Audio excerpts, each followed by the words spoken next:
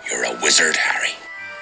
It does not do to dwell on dreams and forget to live. I can tell you how to bottle fame, brew glory, and even put a stopper in death. It takes a great deal of bravery to stand up to your enemies, but a great deal more to stand up to your friends. Hey everyone, welcome to Hogwarts, a podcast. Hey everyone, welcome to Hogwarts, a podcast. I'm your host Dan, and today is a very, very special day. We are recording today on July 31st, and that means it's our first episode. It's also Harry Potter's birthday. And if you're wondering if that's a coincidence, it definitely is not. We very much intended to have our first episode on Harry Potter's birthday. Thank you for being with us. Let's get started. We're going to go chapter by chapter through the series. Hopefully you read along with us. Let us know if you have any thoughts, comments. Our Twitter here at the podcast is at HogwartsAPod. So please let us know what you think. Give us any thoughts and comments on the chapters as you read them. Join along on the conversation. Since this is the first episode, just a little background on me and how I got into the series. I probably read the book about a year or two after it was published. And I was introduced to it through English class. My teacher used it as a group reading in class kind of book. And I just became very interested in it. And obviously, I was around the same age as Harry at the time. I was around 11, 12 years old. So to me, throughout the series, I was almost growing up with the lead character. And I identified with him on several different things, which we will discuss as we go through the series. But it was definitely growing up with a character, and as he experienced things, I was experiencing things, so it was very relatable. And I just kind of got hooked real quick. So that's a little background on me. We'll get more into what I liked, what I disliked, if there was anything that I disliked, and we'll go on from there. But I'm very lucky on this first episode to have a guest talk about Harry Potter with me. And I'm lucky to have her because she's one of the Harry Potter aficionados that I respect the most. I've known her for a little bit now. So I'll turn it over to her and let her tell you what got her into Harry Potter. This is Anna. Hi. Like Dan said, my name's Anna. And I got into Harry Potter. I actually started reading the books fairly soon after they were first published here in the U.S. I had this great librarian in grammar school who suggested them. My mom, was scared they were going to be evil and witchcrafty, so she read them first, and then I was allowed to read them. And I don't think my reason for loving the series is anything particularly original. Like Dan said, we're the Harry Potter generation. We grew up with Harry, Ron, and Hermione. And it was just this story that celebrated differences and love and friendship. And there were so many strong female characters. And remember when I was first reading this, it was the late 90s, early 2000s. We didn't have characters like Tris Pryor, Katniss Everdeen, the Me Too movement. So all these women were like a revelation, empowering girls of our generation to go out and be themselves and whatever that meant. And yeah, I could keep going on because I love pretty much everything about the series, but that is me and my introduction. Yeah, we'll definitely get to all of the awesomeness of the series here soon, but we're starting with chapter 1. The Boy Who Lived. So, obviously, this is our introduction to Harry Potter. Yet, oddly enough, it starts off with our introduction to Vernon Dursley, who's an interesting dude. He's got, one of those... I guess J.K. Rowling describes Vernon Dursley and his family as, like, the most normal, mundane, boring family that you can ever have, which is perfectly fine with them. Oh, they're proud of it. Thank you very much. Yeah, so, he works in his little office job and, likes to scream at people because he's that type of dude. But But it starts off with him kind of going about his day and suddenly noticing some odd things are happening in town. And I guess my first big takeaway from chapter 1 is she does a really good job of introducing you to the Harry Potter world, and you don't even really realize it. Yes. She does it very subtly, and she gives you a lot in this first chapter. Obviously, Anna and I have both read this series extensively, probably through multiple times. But we'll get into a spoiler section later. But yeah, no, she does a really good job of introducing some major characters, which things like Dumbledore, McGonagall, and Hagrid, as well as the Dursleys. So, what are some big takeaways for you? Well, like you said, I was really impressed by the subtlety of the introduction, especially to probably Dumbledore. Just, you don't even realize how much information you're taking in about what will become a super important character. And I almost feel like it hits you even more when you do go back to reread. So I really liked that, how subtle she is without us even realizing.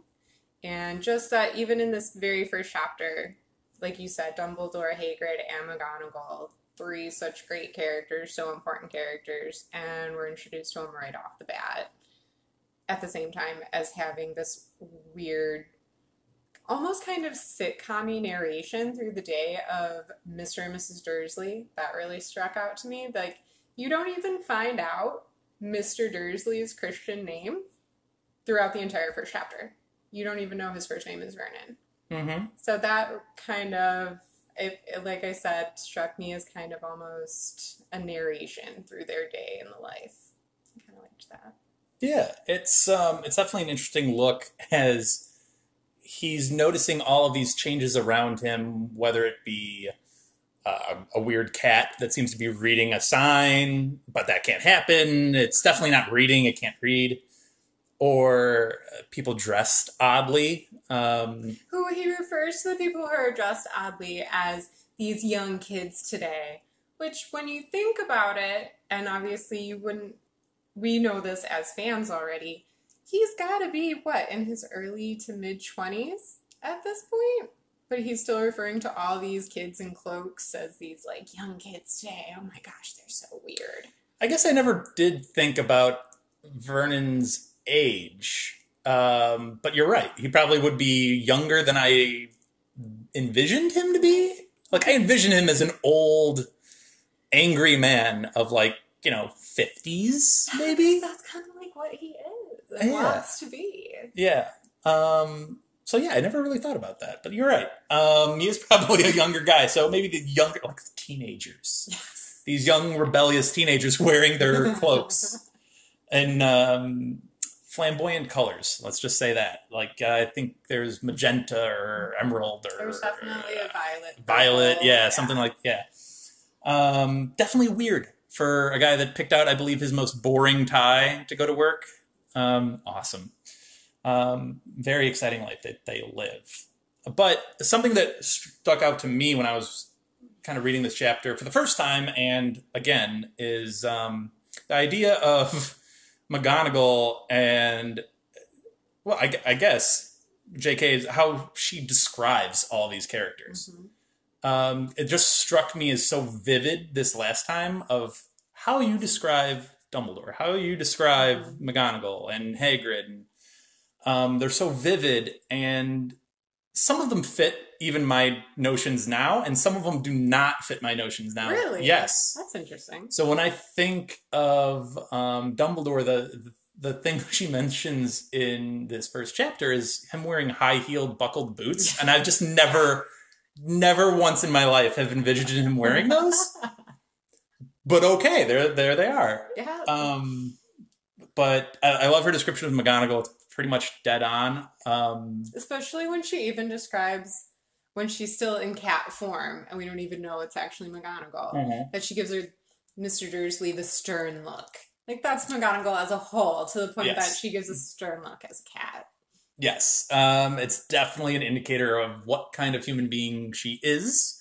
And then even the way she's questioning Dumbledore, trying to poke at him for information is just very her. But she also has that deferential respect to him, which you can also see of just immediate deference of just like, okay, whatever you tell me is the truth, True. and I am just blatantly accepting that, and I'm not going to poke prod, because that's, you said it, so it has to be true, which is just an interesting dynamic. You also get to her like teddy bear middle that you don't really see right away when she starts crying when they're talking about Lily and James, and that's not really something you get right away from her, the persona she immediately puts out to the world. But at her center, she cares so much about everybody. And then Hagrid is just a fascinating character coming in on a motorbike. And the description of how massive he is. Twice as tall as a normal human, 5 times the width. Dustbins for hands. Yes. That is a large figure would be intimidating and scary, and but holding a tiny little baby and cooing over him. It's kind of amazing to kind of think about. And then Dumbledore says something really interesting about Hagrid when McGonagall questions the choice of why did you send Hagrid of all people, and he says, I trust him with my life. Yes. Which does that say more about Dumbledore or more about Hagrid? It says more about Hagrid, I think. Okay. Oh man, that's a good question though, because it does say a lot about Dumbledore, which we can get into a little bit more in the spoiler section. Agreed. But it does say a lot about, honestly, both of them. But yeah, no, that's a good point to bring up. Obviously, the 3 of them being surrounding that moment, and Harry being dropped off at the Dursleys, it's significant. Why have those 3 characters there? You don't need all 3 of them there. You could have just had Hagrid do it. You could have just had Dumbledore do it, or McGonagall. You could have had all 3. But you had all 3 of them there consistently, and I think that's a really important indicator. I agree. Going forward. The thing that Dumbledore uses, the first bit of real magic that you see in the whole series is the put outer. What a fun introduction to magic. It really is. It's a cool little thing. Almost technology, not really magic. It's magical technology, if you want to call it. And also just kind of random. Like, who thinks to create a little device that just sucks light out? It's a really interesting little gadget that's used, which, just shows up really, really early. And I think it is our first magical thing, right? Well, they talk about on the Muggle news about the shooting stars and the owls, but we don't really for sure know that's magic. Right. I think, McGonagall mentions it later, like they're shooting, Definitely Stiggle. Oh, yes. Yeah, they mention a lot of other characters other than these 3. The Dallas Diggle, who we'll talk a little bit more about a little later in this episode. They mention someone by the name of Voldemort. Yes. Properly pronounced Voldemort. JK really didn't tell us that until all of the books were out, so that's fair. Voldemort. Voldy. I'm going to call him Voldy from here on out. And some guy called Sirius Black. Sirius Black. Yeah, Hagrid borrows the motorbike from Sirius Black, which I gotta say, if I had a motorcycle that flew, I don't think I'd want to give it up. Not to a giant. Like, I'd feel like he'd crush my bike or something. Like, you gotta be very, very sure it's not gonna crumble under that massive dude. But or maybe you just don't feel attachment to it anymore. Maybe. Bum, bum, bum. Maybe. But yeah, it's a very interesting chapter with just how much they introduce. I will say, if you're reading this for the first time, not a whole lot of random detail. Yeah. You'd want to try to read this chapter and really let it sink in and absorb it. because there's a lot here, and quite honestly, it's all important. It is all important. So, which, understandable if you don't think it, if it seems maybe almost even a little boring your first read through, but it's important. It's one of those chapters that every time I reread it, I am surprised at how much there is in it. Yeah. And I'm like, oh, wow, okay, I forgot this was part of this. Yeah. Oh, wow, I forgot that was wow, this was in this? Okay. So, yeah, if you're reading this for the first time, that's awesome. And, yeah, really, really let it sink in and really let it kind of settle, because there's a lot there. I'm glad you're reading it for the first time. Yes. So at this point, we're going to transition to a spoiler part where we're going to talk about the Harry Potter world at large, some of the other books, some of the other fandom, whatever we end up going in whatever tangent. So if you haven't read past chapter 1, now would be the time to stop and then join us for our next podcast, which will be in a week. And I think we're going to cover chapters 2 and 3 together. Bonus episodes. Woo. Yes, 2-for-1 deal. So we'll be back after a short break. Thank you for listening. In the dungeon! Turn around in the dungeon! All right, so we are back with our spoiler section of chapter 1, The Boy Who Lived. So we brought up some interesting things in our non-spoiler that we kind of wanted to elaborate on a little bit more fully because we can. So let's just get the Diggle thing out of the way. Diggle. Real quick. Of all the names in the entire series to drop in the first chapter. Favorites. It's like, okay, that's who we're dropping? All right. And it's one of the things that I always thought of when I reread this chapter of like, what? Why is he here? But okay, that's fine. And he's here like multiple times early in this. So, and he's always wearing a top hat, which might be why he's one of my favorites. Fair enough. Well, that's that Muggle fashion that they have to try to copy, I guess. I don't know. Fit in. Whatever. But that being said, he is an important character. Yes. Member of the Order of the Phoenix, fought in both Wizarding Wars. So he's quite the veteran. Yeah.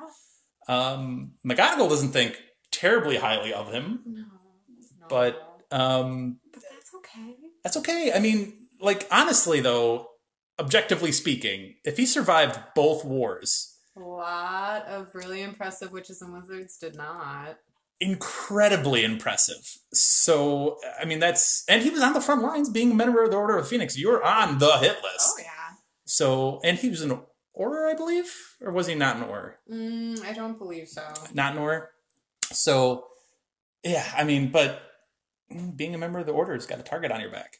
Yeah, and he's handpicked to protect Harry's family. I mean, it may not sound like the most important because do we care about the Dursleys? But it's still...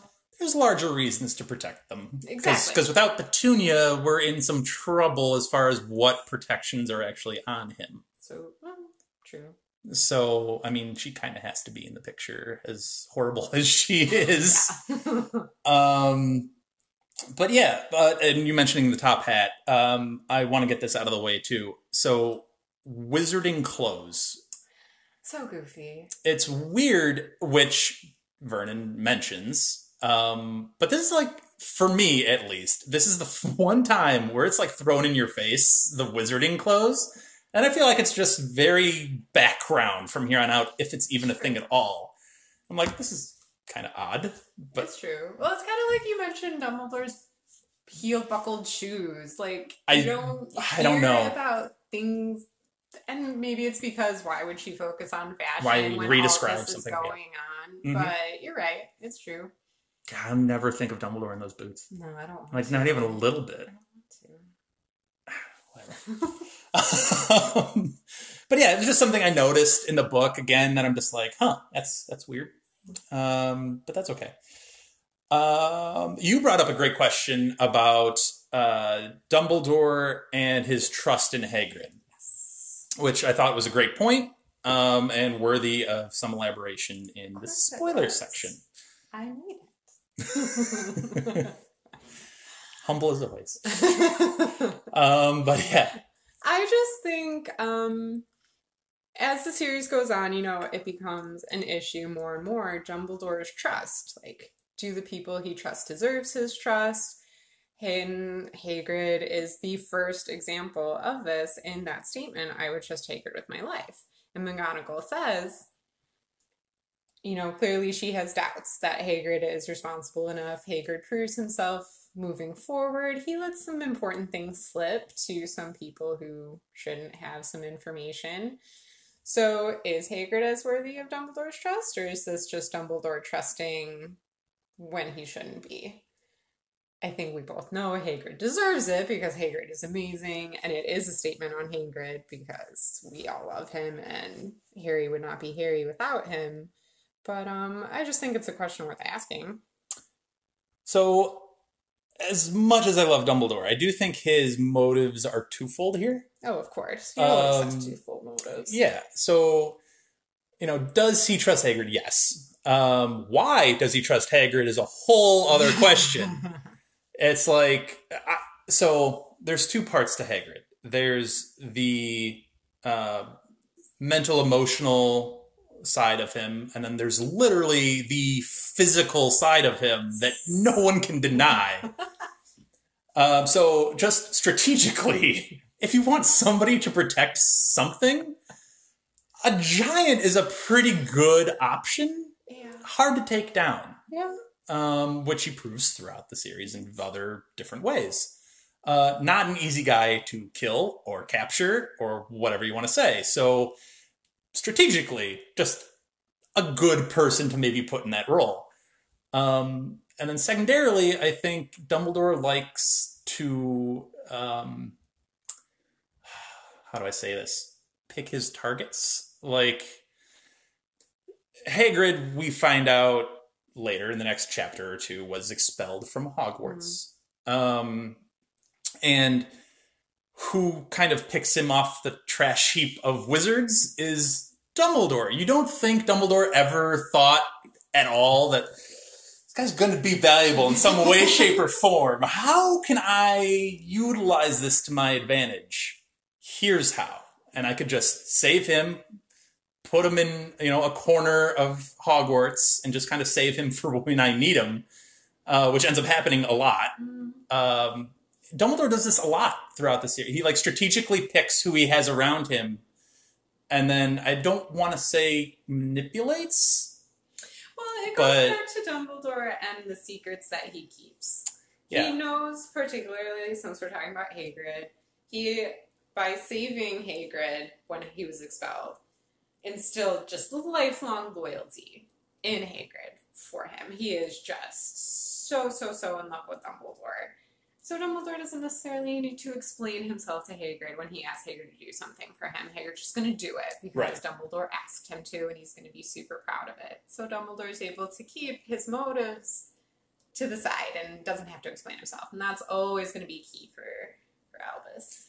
It's interesting, and he walks that line of he's doing it for a good reason, or at least what he thinks yes. Wow. Okay, that's a deep dive in the first chapter, first episode. We don't need to go there. Just wanted to drop that in there. Yep. Well done.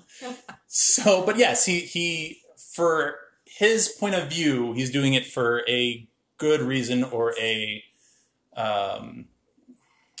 trusted reason, or however you want to phrase it. Because he is a good person. Yes, he is. I'm not saying he, is throwing Hagrid to the wolves or anything. But he is, because he's that's it. We'll get there too. He's the teacher. Never mind. We'll get there. This happens to us a lot. Jumping way ahead. Yeah, I know. We bounce all over the place. Welcome to our conversations that we have. Except they're not going to be 2 hours long. We promise we'll keep it under that. Do we? Kidding. For right now, we'll keep it under 2 hours. But anyway, so it's an interesting kind of, I trust Hagrid with my life quote. There's a lot to that quote that you can unpack and unpile, and I'm sure we will as the series goes on, because there's a lot to it. But yeah, that relationship's very interesting. The relationship of those three characters is very interesting. So, Dumbledore knows things about Hagrid that McGonagall does not. True. So he's privy to more information, and it's an interesting dynamic between the three of them. And obviously they're in Harry's life for a very significant portion. So important in Harry's life. So again, it's interesting to see how the three of them are there at that very seminal moment and in the first chapter. Yeah. So yeah, we'll get more to that later in the series, but it's a big quote and it's a big moment that each of us had on our notes independently. So it was good.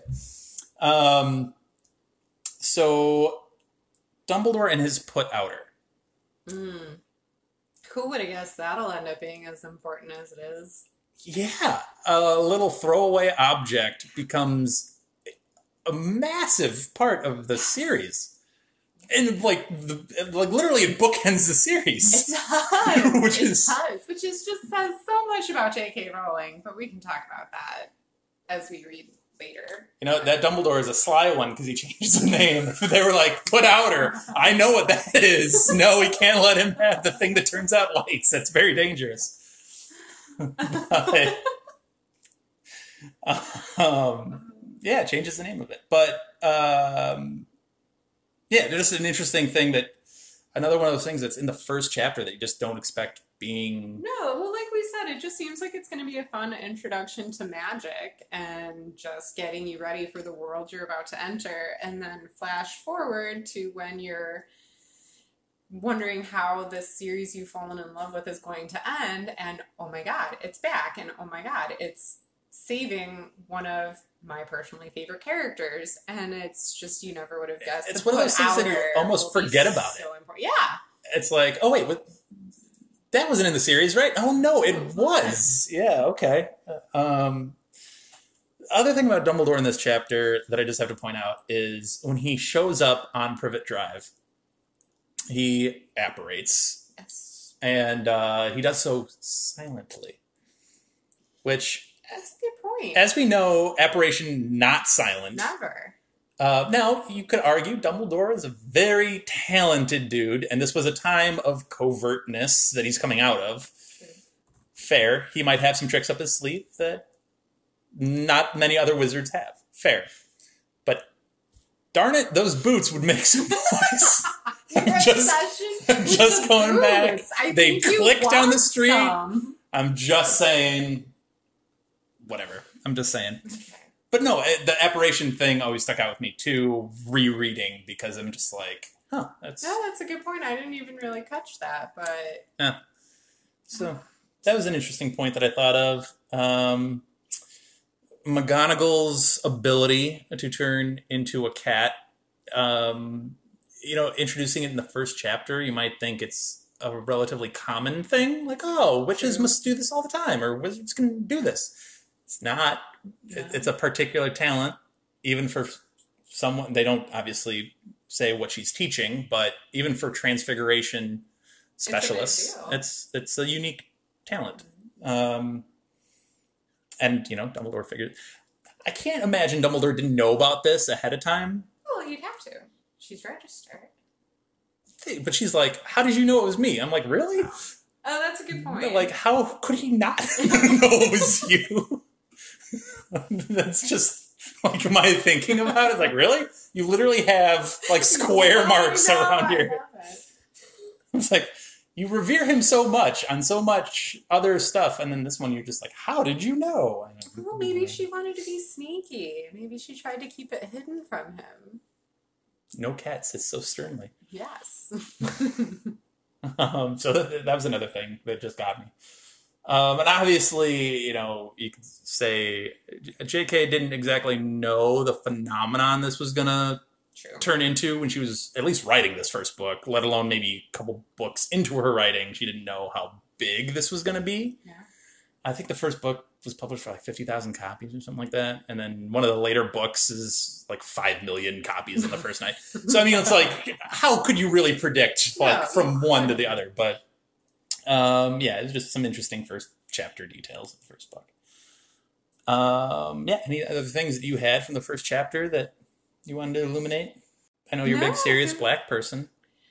I am a big Sirius Black person, but I guess it always was funny to me. That's actually one of, don't ask me why I remember this so much, but I remember having a trivia question once because, as I'm sure the series goes on, you will find out about Dan and I were big trivia people. And I remember I got a Harry Potter trivia question wrong once the question was, when is the first time Sirius Black is mentioned in the series? And I had completely forgotten he's even mentioned in this first chapter at the time. And again, such an important character and just complete throwaway little tiny mention. And do you think I'm assuming she knew the significance to that character. So much. Just slyly, like to put out her, maybe she just came back to that was randomly and just like, oh, I'm just going to use that here. But I think even Sirius just Black this first chapter alone shows the forethought she put into where this series is going to go. I mean, introducing Animagus. Animagus becomes such a huge, important part in Prisoner of Azkaban, Goblet of Fire, and now Sirius Black. I think she did that on purpose, even mentioning why would he lend something that he loved so much to Hagrid? I don't know. She already knew that Sirius Black wasn't going to need his motorbike anymore because I think she already had big plans for him. Well, Sirius Black's life around this moment gets very complicated. So, I don't know if we want to talk about that now or if we want to hit that at a later time. But yes, right around now, Sirius Black's life gets very, very messy. I think we should save that for when we go deep diving into the Marauders. Fair enough. I think this is maybe one of the biggest glimpses we have into the Dursleys' like day-to-day life. Oh, most definitely. And it's a necessary glimpse into their life, I think. Yeah. I mean, these first couple chapters, you have Harry with them specifically. But yeah, it's a very interesting, even just knowing that Vernon works at Grunnings, which is a drill company. It's like, wow, that's a deep detail that I'm sure will come up in one of our trivia things at some point down the road. At least I hope it does, because now I'll never forget. But yeah, it's just an interesting detail of their lives and and kind of setting them up as the epitome example of normality and conformity and kind of laying seeds for how this is not a great environment for a wizarding child who just lost his parents and has no other magical family. Obviously, it's not going to be a good environment for him. So I think it's kind of setting you up for, hey, Harry is about to maybe not have the best of childhoods. For sure. And we'll leave it on that. Not the best of childhoods. We'll leave it on that. I'm sorry. It's going to be a running theme through the first couple of chapters. So we'll leave it there. Hopefully you enjoyed the discussion of Chapter 1, The Boy Who Lived.